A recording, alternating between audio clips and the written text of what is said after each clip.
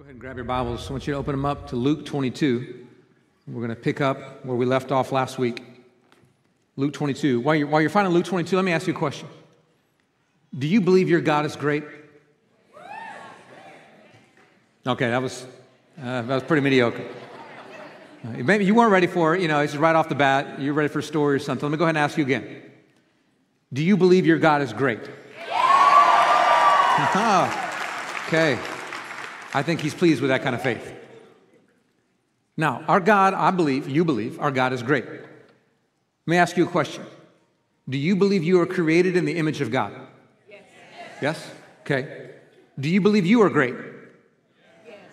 Now, that's a tricky one, isn't it? With sin or without sin, Jason? Like theologically, what are you talking about over here? Here's what I want you to know. You were created to be great. For you to bear the image of God means that he created in you greatness. But I know the struggle you have. You're going, but I look in the mirror and I don't see somebody great looking back at me. Like when I take off the mask and I really see who I am, I don't see greatness looking back at me, Jason. So yeah, I get that whole image of God thing, but I don't feel great. Well, let me tell you what's going on. Sin has distorted the greatness that God has put inside of you. And the number one way it distorts it is it makes your desire to be great selfish. Like I want to be great so that I feel good about myself, so that people respect me, so that people will do what I ask them to do. I want to be great for my own sake instead of wanting to be great for God's sake. And the moment it becomes selfish, that fingerprint of God in you to be great becomes evil. I mean, you see it all the time. Like, how many times have you seen somebody who's a business person and they're trying to do a great job, they're trying to be great, and all of a sudden they neglect their family. They don't go to any of their kids' ball games. They're not there at night with their family. They completely neglect their family. Why? Because they're trying to be great over here, but it's for themselves. Because I want to feel successful, because I want to make it to the top. What ended up being good has been distorted to become evil. Or, let me be really honest, how about the mother who pushes her children to the brink of despair, saying, well, I want y'all to be great, but really it's because they're little trophies that the mama has and their success looks good for them. They're trying to be great for their own sake, and they push their kids to the point where the kids don't even want to be around their mom anymore. Or how about, you got some work associates and you have a work you do together and there's a promotion all of a sudden that comes up and there are 4 or 5 people gunning for the same promotion, and then that one dude starts spreading lies about everybody else so he can look good while they look bad and get the promotion. Wants to be great, wants to move up. And all of a sudden, evil comes out. We were designed by God to want to be great, to bear his image. But we have to be great God's way, not the world's way. That's what Jesus wants to teach us this morning. In Luke 22. Now, before we read Luke 22, I remind you, we have a lot of guests always tuning in. I'm so glad you're watching. We're on a journey right now. We started all the way back in early January with the triumphal entry, walking with Jesus, through the Gospel of Luke all the way until Easter Sunday and the resurrection in Luke 24. And we're just taking it chapter by chapter, verse by verse. Last week, in the first part of chapter 22, we got into a really hard moment where we realized now they found a way to kill Jesus. And it was through one of his own, through Judas. Really heavy moment to hear that Judas is going to betray Jesus. And then it comes to the upper room in the Last Supper. And it's this heavy time when Jesus says, guys, I'm going to die. He says, this bread you're eating, it represents my body. That one that's going to be pierced and crushed for you. And he says, this cup represents my blood, which is going to be poured out for you. There's no doubt he's talking about his death when he's referring to his blood being poured out. There was this huge, somber weight upon everybody from what Jesus was talking about. And then he ratchets it up even more, and he says, and one of you guys are going to betray me. And they just, that heavy, tense moment, they just start going, it can't be me, right? It can't be me. It can't be blaming everybody else because they're just overwhelmed by that moment. And you would think the last way they would respond to that is how they do in verse 24. The very next verse. Listen to what happens. This is Luke 22, verse 24. It says, a dispute also arose among them as to which of them was to be regarded as the greatest. Now stop and think about the context here. When it says a dispute also, it means they were already disputing. And I told you that last week. Remember, that was the whole, we blame everybody else for everything. We don't realize the sin inside of ourselves. So they're going, it can't be me. It's got to be you. It's got to be you. It's got to be, there's no way it's me because I would never do that to Jesus. And in the middle of that dispute, another dispute breaks out as to which one of them is the greatest. There's a side where you're like, who are these disciples? Like, did Jesus just pick the crummiest people he could find and put them together? By the way, this isn't the first time. They've been arguing for like 6 months about who's the greatest. You can go all the way back to Luke 9 and hear them begin to argue about it. Jesus has just said, guys, I'm going to die. My blood is going to be spilled all over the ground for you. One of you is going to betray me. And all they can say is, no, I'm the best. I mean, like, I'm Jesus' homeboy. Now, I want you to know, you other people don't come close. I'm his favorite disciple. What? What is wrong with these people? In fact, I was studying this going, just trying to get my mind around, like, how in the world could they behave this way? And then it clicked. Oh, I know why that they were arguing this way. It was because of what happened in the verse before. In verse 23, they're arguing about who's going to betray him. They're going, it's not me. So somebody goes, well, it must be Peter. And Peter goes, no, man, there's no way it's going to be me. I'm the greatest disciple. I would never betray Jesus. It's probably James. And James goes, what are you talking about, Peter? I'm the greatest disciple. I would never betray Jesus. It was probably Philip. Philip goes, no, God, you all whack, man. I'm the greatest disciple. I would never do that to Jesus. It was actually in their blaming everybody else that caused them to go, I must be the greatest. I would never do that. Which, by the way, this was their mindset. If you remember, James and John go, hey, we want to sit when you come in your kingdom on your right and your left, the positions of power. We want to be at the top of the rung. Peter says, when Jesus says, you're going to deny me, he goes, now all those other 11 scumbags might deny you, but I'll never deny you. They were so sure of themselves. They thought they were great, but it was about themselves. Give me the position of power. Make me look good in front of others. It was this selfish ambition. And Jesus says, guys, y'all don't even understand greatness. So he decides in that moment now, it's time to correct them. Verses 25 to 27 is Jesus explained to us what real greatness looks like. Back to the text. And he said to them, the kings of the Gentiles exercise lordship over them, and those in authority over them are called benefactors. But not so with you. Rather, let the greatest among you become as the youngest, and the leader as one who serves. For who is the greater, one who reclines at table or who serves? Is it not the one who reclines at table? But I am among you as the one who serves. So Jesus starts by saying, guys, you got it all wrong. You're looking at greatness from the perspective of the world, not from the perspective of the kingdom. Just think about the Gentiles. The kings of the Gentiles, that's the ungodly people, they exercise lordship over their people. Now, I want you to know, I'm going to teach you a little Greek lesson. It's not that hard. The word for Lord in Greek is kurios, and that verb, exercise lordship, is kurieo. It just means to lord over somebody else. It means I play the part of master, you guys play the part of my slaves. That's what it means to exercise lordship over somebody else. I'm in control, I call the shots, you do what I say. And in their minds, that was the epitome of greatness. The one who was on the top of the food chain told everybody else what to do, and they said, yes, sir, yes, ma'am. That's the one who's great. In fact, even that next line, which is confusing in the way it's translated, feeds this idea when it says, and those in authority over them are called benefactors. Another little Greek lesson for you, it says, are called benefactors, meaning that they're good to you. That phrase, are called, is the passive form of a Greek verb. It's the reflexive form of the Greek verb, which can be either passive or middle voice. I'm telling you something you don't need to remember at all. A couple of you English teachers will know this. The rest of you just go, bloop, whoo, that's fine. But here's the way it works out. It's translated in the passive form right there. The people who exercise authority are called benefactors, as if somebody else is calling them that. But it is probably more appropriately translated the middle voice, which would be better put, and those in authority call themselves benefactors, like it's something they do to themselves. Here's what it means.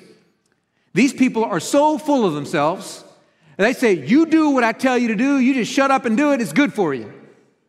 I'm being gracious to you by telling you what to do, because I'm that good, you're that low. That was the pride and arrogance of the world and the way it viewed greatness. I'm so amazing, you do what I say, and you like it. If you've ever been around somebody like that, it'll make you vomit in your mouth. They're so full of themselves.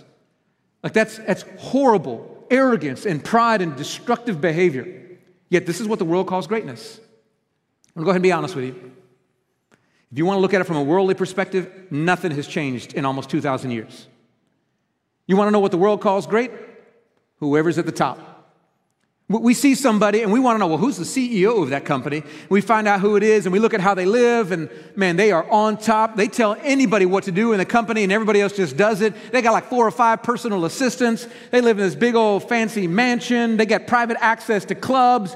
They're just rich beyond measure. We go, man, that dude, that woman has made it. It seems great to the world. Or we look at that person who they made it to the movie star or pop star level, and they have an entourage that just does whatever they want. And they have private chefs in their home. They can take vacation wherever they want. They have adoring fans everywhere they go. And like, oh man, to be like that would be amazing. Because we think that's great. That's what the world views as greatness, even today, 2,000 years later. And Jesus says, guys, that's how the world views it. That is not greatness in the kingdom of God. Let me tell you what greatness in the kingdom of God is. Everyone who is at the top, you go to the bottom on purpose. He says, who's great? He uses 2 examples. Is it the one who leads is great or the one who serves? He says, no, don't be like the leader, the greater one. Choose to be the youngest. Now, some of you are offended by that. I'm a youngest brother, like, that's kind of offensive. Choose to be the youngest, like it's a bad thing. But back then, to be the youngest meant you had no rights. It meant you had to do what every older sibling told you to do. You were considered the least worthy in the family. And so it meant I choose to give up any rights I have. I choose to be insignificant, to be lowly. And then he says, well, who's greater? The one who serves the table or the one who's kicking back, just sitting there relaxing while somebody's fanning him with a palm branch and feeding him grapes? Well, obviously, it's the one reclining at the table and other people are serving. And Jesus says, but look at me. Who am I? I'm the King of Kings and Lord of Lords. He says it in Mark 10:45, and I didn't come to be served, but to serve and give myself as a ransom for many. Look at how I live. Imitate me. You think I'm great? Imitate me, because I choose to be the lowest. Now, he's saying this right after an incredibly important moment. It's not in the Gospel of Luke, but if you were to go to the Gospel of John, chapter 13, you would have read about the foot washing. So there was a moment, and this was a test. I believe Jesus would put his disciples to the test when they go up to the upper room, and there is no servant there to wash their feet, just to see would anybody stoop themselves down to that level. Because here's what you got to understand. Only the lowest of slaves would wash feet. So I don't know if you know this, but there was a categorization of slaves in the ancient world. Like the highest ranking slave was somebody who might be running the books of a person's estate. They were kind of like the business person, and they were in charge of things, and they were a slave, but they had a high position. It was pretty posh. They always had food on the table, and everything was good for them. Then the next rung down from there was a more service-minded slave, and this would be a person who might serve tables or might set things up for events or whatever. That would be the next category down of slave. The one below that would have been the one who was working out in the fields or the person who was cooking the food. And then the lowest rung of slaves was the one who had to go shovel the dung out in the streets and who had to wash people's feet. If you were that kind of slave, there was no lower you could go. And so here you have the slaves, the slaves' role to wash feet, but there is no servant, no slave there to do it. None of the disciples are ever going to stoop down to the 4th category of lowness of slave. So they do the nastiest thing ever, and they eat their important meal with stanky feet, and everybody could smell it, and no one's willing to do anything about it. Until right in the middle of the meal, which was the most awkward time to do it, Jesus gets up, and he takes off his robe of rabbi. And then he gets a towel, and it says servant's towel, but you'll see a little tag on it that says doulos, which means slave. It's a slave's towel that he puts around his waist. And he gets down on his hands and knees, and he starts washing their feet. And it's so nasty, so degrading, that Peter says, there ain't no way, Jesus, I'm going to let you wash my feet. No way I'm going to let you be a level 4 slave. I mean, you're the Son of God. You're the rabbi. You're the Messiah. No way you could do that. And that's when Jesus says, Peter, if you don't do this, you got no part with me. And then after it, he says, as I have done, you go out and do. And I don't think he was saying go out and wash every person's feet that you see walking through in school, and like every time somebody walks in the classroom, whoa, slow down, I got to wash your feet real quick. That's not what he's saying. He's saying, I want you to take that level of humility upon you, to be that kind of person that would choose to be the absolute lowest. Go do it. This is exactly what you see the Apostle Paul say. I want you to flip, keep your place in Luke 22. I want you to go to Philippians chapter 2. Very famous passage of Scripture, starting in verse 5. The Apostle Paul is telling us about the mindset of Christ. Philippians 2:5 says, have this mind among yourselves, which is yours in Christ Jesus, who though he was in the form of God, did not count equality with God a thing to be grasped, but he emptied himself by taking the form of a servant, being born in the likeness of men. And when it says the form of a servant, you'll see a little footnote if you're reading a Bible, and down below it'll say doulos, which again is the word for slave. By taking the form of the lowest of lows of humanity, a slave. That's what Jesus is saying to them in that upper room. I want you to take the lowest of lows. But the Apostle Paul, and we know something the disciples did not know in the upper room. Verse 9, it said in Philippians 2, and being found in human form, he humbled himself by becoming obedient to the point of death, even death on a cross. I want you to hang there in Philippians 2 for a moment. I want to say this. They hadn't yet seen, but Jesus was about to go even lower than he'd gone before. He was going to go so low that he wouldn't just be a fourth level slave. He was going to be qualified and classified as a common criminal, insurrectionist, murderer, a person who deserved to be crucified for public shame. All that, even though he was perfectly innocent. There was no lower he could go. And he says to the people, as I have done, so should you do. Stop trying to be great. Stop trying to be on the top. Choose to be the lowest of lows. Give preference to everybody else. You choose to be insignificant and powerless and humble and lowly. He's telling that to us today too. Stop trying to be great for your own sake. Stop trying to always make it to the top of everything you do. Stop trying to be important to feel like you're worthy of somebody else's respect. Stop trying to be great and be the least, be the lowest. Give up your rights for the sake of others. Now, I got to be honest with you. There's some of you right now going, that sounds like that stinks. Like, why would I ever want to do that? What kind of life is that? That's what following Jesus would look like? Peace, I'm out. I don't want that. I mean, if I did that, people would walk all over me, take advantage of me. I mean, that'd be terrible. Like, why would anybody choose that lifestyle? Well, there's a reason why you should choose this lifestyle. And it's not so that you have a living hell when you're on earth. Here's the reason why. God always exalts those who humble themselves. All over the scriptures. I mean, like over and over and over and over. God opposes the proud, but gives grace to the humble. Humble yourselves. 1 Peter chapter 5, verse 6, one of the greatest verses. Humble yourselves, therefore, before the mighty hand of God, and at the right time, he will lift you up. You humble yourself so he can be great instead of you. This is exactly what you see in Philippians 2. Jesus humbled himself further than any human could humble himself. And what does God do? Exalts him higher than any human has ever been exalted. Look at it. Philippians 2, verse 9. Pick back up. It says, therefore, because he humbled himself to death on the cross, therefore, God has highly exalted him and bestowed on him the name that is above every name, so that at the name of Jesus, every knee should bow in heaven and on earth and under the earth, and every tongue confess that Jesus Christ is Lord, to the glory of God the Father. He went to the lowest of lows, and the Father took him to the highest of highs. Listen, that promise wasn't just for Jesus. It was for everyone who would choose to be his disciple and follow his pattern. I want you to go back to Luke 22. After he tells them, imitate me, be lowly like me, be the least significant, be the one who serves.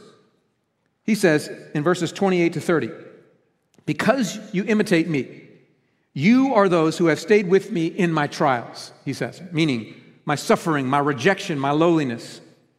And I assign to you, as my Father assigned to me, a kingdom, that you may eat and drink at my table in my kingdom and sit on thrones judging the 12 tribes of Israel.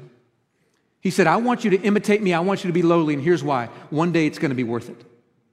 That whole language about thrones and banquet tables and judging the 12 tribes of Israel, this is all about royalty. That's what he's saying. You're going to be my royalty. You're going to be with me in a kingdom, and you're going to get to rule. It's going to be worth it. Yeah, you got to sacrifice. You got to give up right now on earth. But one day, I promise you, disciples, it's going to be worth it. Trust me. Have faith in me. Follow me. Don't follow the world. Follow me. And that's what he's asking of you. And so maybe you're going, okay, Jason, I hear you. And I might even believe you, but I don't know what that looks like. What does that mean? Does that mean like every time I go to Chick-fil-A, I got to get to the back of the line, I just got to keep waiting and I never get up to the front to order my food? Does it mean like if I'm in traffic and I always got to let somebody cut in front of me because that's what it means? Does it mean like every time somebody has a preference and I have a preference, I never get to tell my preference, I got to always go with theirs? I mean, is that what it looks like? What does it look like to imitate this lowliness? Well, I'm glad you asked. Here's what it looks like. It doesn't look like what you think. I genuinely believe the greatest way you can imitate Jesus is through the simple act of humble prayer. I've always heard this passage taught, and there's definitely truth to this whole idea of servant leadership. And servant leadership is amazing. I pray that Christians serve as servant leaders out in the marketplace. But I don't think that's Jesus' main point right here. I think that's a corollary point. His point isn't, hey, when you're at the top, be humble and serve others. His point is, I want you to choose to be as low as possible before me and before others. Because when you do, you see my greatness. Let me ask you a question. Little Bible history here. And I actually want some of you to shout it out. Where does Jesus go next after the upper room? Does anybody know? The Garden of Gethsemane. That's right. High five, Susan. Way to go. He goes to the Garden of Gethsemane. Now somebody else yell out, what does he do in the Garden of Gethsemane? Praise. I think Jesus is saying, I want you to be low like me, and let me show you what lowliness looks like. Here I am, God in the flesh, the Messiah, and I'm about to go to a Garden of Gethsemane and get on my face, and I'm going to pray so hard, drops of blood are going to come off me like sweat. I'm going to declare my need for God and His power because I can't do this on my own. Oh God, let the cup pass from me. I can't handle this, but not my will, your will be done. Strengthen me. Angels have to come and give the Son of God strength to endure what He's about to do because He knew He couldn't handle it on His own. What does He do? He humbles Himself even more and He prays. I believe the number one way you live this out is by choosing to humble yourself before God in prayer. And maybe you're going, I don't see the connection point. Like, how does that connect with prayer? And maybe because you don't really understand prayer. I wonder sometimes if we don't have a wrong view of prayer. We think prayer is telling God what to do. All right, God, I need you to heal that person. God, I need you to fix this relational issue. I need you to give me that check in the mail. God, I need you to do this. I need you to do this. You got it, God? We good? I'm out. We think that's what prayer is. There's a story Jesus gives. I want to end with this story in the scriptures about the right kind of prayer and the wrong kind of prayer. It's just a few chapters before. It's actually back in Luke 18. It's one probably you're familiar with. Luke 18, verses 10 through 14. Listen to what it says. It says, 2 men went up into the temple to pray. It sounds like a joke, right? 2 men went into a bar. One a tax collector, one a Pharisee. But it's not a joke, people. Listen to it. 2 men went up into the temple to pray. One a Pharisee and the other a tax collector. And the Pharisee, standing by himself, prayed thus, God, I thank you that I am not like other men, extortioners, unjust, adulterers. And he goes, even like that sorry dog tax collector right there. How full of himself can this guy be? I fast twice a week. I give tithes of all that I get. Here's this Pharisee going, check me out, God. Apparently I am God's gift to humanity. You have made me incredible. I am so holy. I am so good. God, thank you for making me pretty much the best thing you've ever made in the history of humanity. And then there was another dude who was there. You keep going on the story, verse 13. But the tax collector, standing far off, would not even lift up his eyes to heaven, but beat his breast, saying, God, be merciful to me, a sinner. He wouldn't even look up at God. There's no pride or arrogance. He's broken at the end of himself. He can't even look up lest he accidentally make eye contact with God. He just beats his chest and he goes, oh God, I know I'm screwed up. I know I failed. Please just have mercy on me. Verse 14, Jesus says, I tell you, this man went down to his house justified rather than the other. For everyone who exalts himself will be humbled, but the one who humbles himself will be exalted. You see, that Pharisee, so full of himself, trying to tell God how great he is and tell God what to do? No. That man's going to go away with nothing. But that broken, lowly tax collector who was willing just to get on his face before God and say, oh, God, have mercy on me. That's the one that walked away justified. There's a right way and a wrong way to pray. There's pride, God, I'm going to tell you what to do and you do it. Or there's just, God, I have no right to tell you what to do. I'm just going to come before you and bow down. And I believe when we take that posture, we begin to see the power of God. Because when I become weak, what does the Apostle Paul say? Then Christ becomes strong. He says, my grace is sufficient for you, for my power is made perfect in weakness. Not when you got it all together and you're great, but when you don't have it, when your life is falling apart and you get on your face before me and you're weak, that's when you see my power. I think he's saying, would you choose to be humble? Would you choose to be incapable? Would you trust me? Listen, I want you to know the Lord's been teaching me this in a profound way personally over the last few years. I'm going to go ahead and tell you something you may not know. Every seminarian, that's a seminary student, who's in school training to be a pastor, if they're wanting to go into ministry and be a pastor, has this little secret dream they don't tell everybody. They don't tell anybody. And that secret dream is that one day they're going to lead a really large church and they're going to make the Outreach magazine top 100 fastest growing churches, and they're going to write books, and they're going to be on the speaking conference, and they're going to be somebody great. Every seminarian has that same dream. And I'll go ahead and publicly declare for all of online to see, I had that same dream when I was in seminary. One day, God, it's going to be great. We're going to do great things together. You and me, God, it's going to be great. Now, honestly, I had some really hard moments. I got rejected by a church of 35 people. Didn't feel really great then. I snuck into Fielder in the back door, as back as you could get. And God, in his crazy sense of humor, a decade later, lands me in a place where I'm actually leading this huge church. And honestly, that was about 7.5 years ago. I thought, now's the time, baby. It's time to be great. It's going to happen. You've handed the baton to me, God. It's time to be great. So what do? I start reading about leadership and how do you manage a team and how to dream big and how to cast vision, because I want to be a great leader. And I get away and I pray and I fast, and we come together with this big vision of where God has taken us. And then I say, okay, I'm going to discipline us as an organization. I'm going to make sure everybody knows the job that they're doing. I'm going to oversee this thing. We're going to make sure we stay the course. We're going to have retreats. We're going to work hard. We're going to be great. And you want to know what happens? Nothing happens. I start going in this time, and I'm leading. About the first 4 years of my leadership, we grow a little bit. I'd say something to tick people off. They'd leave, we'd go down. And we'd grow a little bit. I'd say something stupid. They'd leave. And it just did this. And then, the pandemic. And about a year after the pandemic, we kind of arose from this weird moment, and we survived it. But I came to this realization, all the people that left in the pandemic, they ain't coming back. We were a much bigger church in 2020, the beginning of the year, than we were 2021 at the beginning of the year. I mean, we were no more than 2/3 the size we were before, and nobody was coming back. And I thought, I'm a failure as a leader. I can't do it.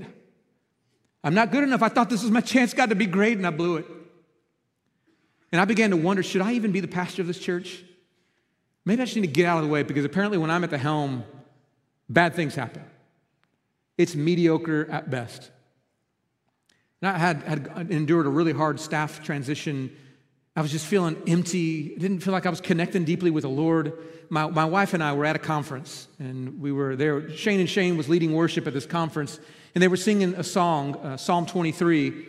It's the Lord is my shepherd, and there's a part in there where you sing about the goodness and mercy of God.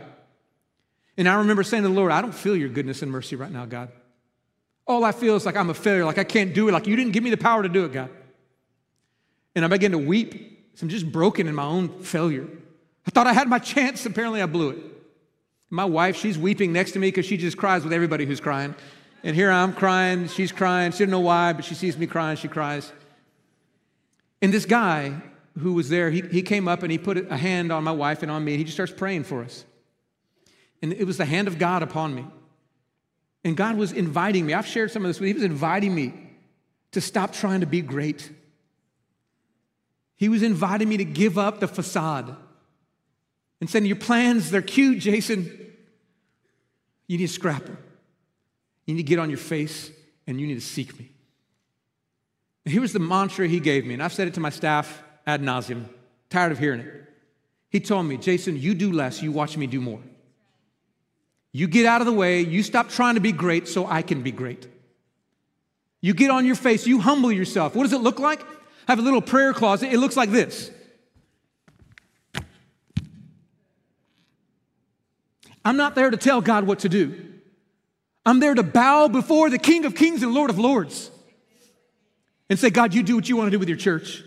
This is my job as the pastor. I thought it was to be a good leader. I thought it was to preach great messages. I thought it was to inspire, but no, this is what you've called me to do. And then the craziest thing happened. All that stuff I was striving to do in my power and couldn't do, God says, now that you got your sorry tale out of the way, let me show you what I can do. This church is growing faster than it has ever grown before. There are more baptisms than we have ever seen. God is moving in power right now in ways that I can't even comprehend. The last 2 Wednesdays, we've baptized people after everything has been shut down because they come up to us going, what must I do to be saved? And we get to baptize them. They are coming to us. And here's what I want you to know. Right now, God is doing what only God can do because we are finally getting out of the way, because I'm finally getting out of the way. And I'm humbling myself in prayer. And when I humble myself at the proper time, God exalts that work. I'm discovering the power of God when I get out of the way. I believe there are many of you in this room, and the reason you're not experiencing the power of God is because you are in the way. Because you are too busy trying to solve your problem, trying to fix what you've broken, trying to make right what you've made wrong. You are trying to be great. And the Lord is saying to you today, would you give up? Would you just confess, oh God, have mercy on me, a sinner. I'm not great and I can't ever be great. And would you get on your face and pray? Listen, I want to challenge you to do something. I want to challenge you. Even if you're watching online too, don't think this isn't for you. This Wednesday and every Wednesday for the remainder of the Lenten season, I want to challenge you to come to our prayer gatherings. They're from 6:30 to 8 p.m. These prayer gatherings, I'm going to go ahead and guarantee what you're going to do. You're going to have opportunity to get on your face before God. Literally, get on your face. You're going to have, every time we do it, we confess sin. It's a time to go, I'm broken. Oh God, have mercy on me, a sinner. We have time where we present our needs to other people going, I can't handle this. I need the power of God. I humble myself and say, would you pray for me? Would you help me? We have a chance to ask God to save the people that we want to save, that we know we can't save. We write names down of people that we love, that we want to come into the kingdom of God. And no matter how much we've shared, we can't change them. And we say, God, I give up. I can't do it. So all I can do is pray and ask other people to pray for this person. It's a chance to humble yourself. I want to challenge you for these next 4 weeks that we have, that our prayer gatherings, you'll make them a priority. To humble yourself, to lower yourself so God can do what only God can do. I also want to challenge you to fast with us for 24 hours. I've shared this with you a number of times, but Tuesday before 8 p.m., finish your dinner. And then Wednesday, breakfast and lunch, skip it, and snacks, and come to the prayer gathering at 6:30. And then when the prayer gathering is over at 8, then you eat your meal. And the reason why we fast is because we are making ourselves weak. It is intentionally saying, your grace is sufficient for me, Lord, because your power is made perfect in my weakness. And so when I'm hungry, when I'm weak, I could give myself food, or I could say, I choose to be weak, God, because I want to experience your power. Fasting all through the Bible is a chance to humble yourself. They used to do it with sackcloth and ashes as a way of humbling themselves. And I want to challenge you to be willing to humble yourself and to fast and pray. But I also want to say this, right here, right now, this morning. You don't have to wait till Wednesday. There are some of you in this room and you have incredible need of God. We're going to have prayer partners down front in just a moment. And let me tell you what's going to happen. There are dozens of you. And you're going to say this lie to yourself. Well, I don't want to bother. And there are other people who need prayer. I want to let them go. And you think it's humble. But really the problem is you don't want people looking at you when you walk down front. You don't want to have to tell somebody else that you have need because it makes you look less put together. Lest you accidentally start weeping down front and people see those tears and think less of you. And I want to challenge you. God opposes the proud, but he gives grace to the humble.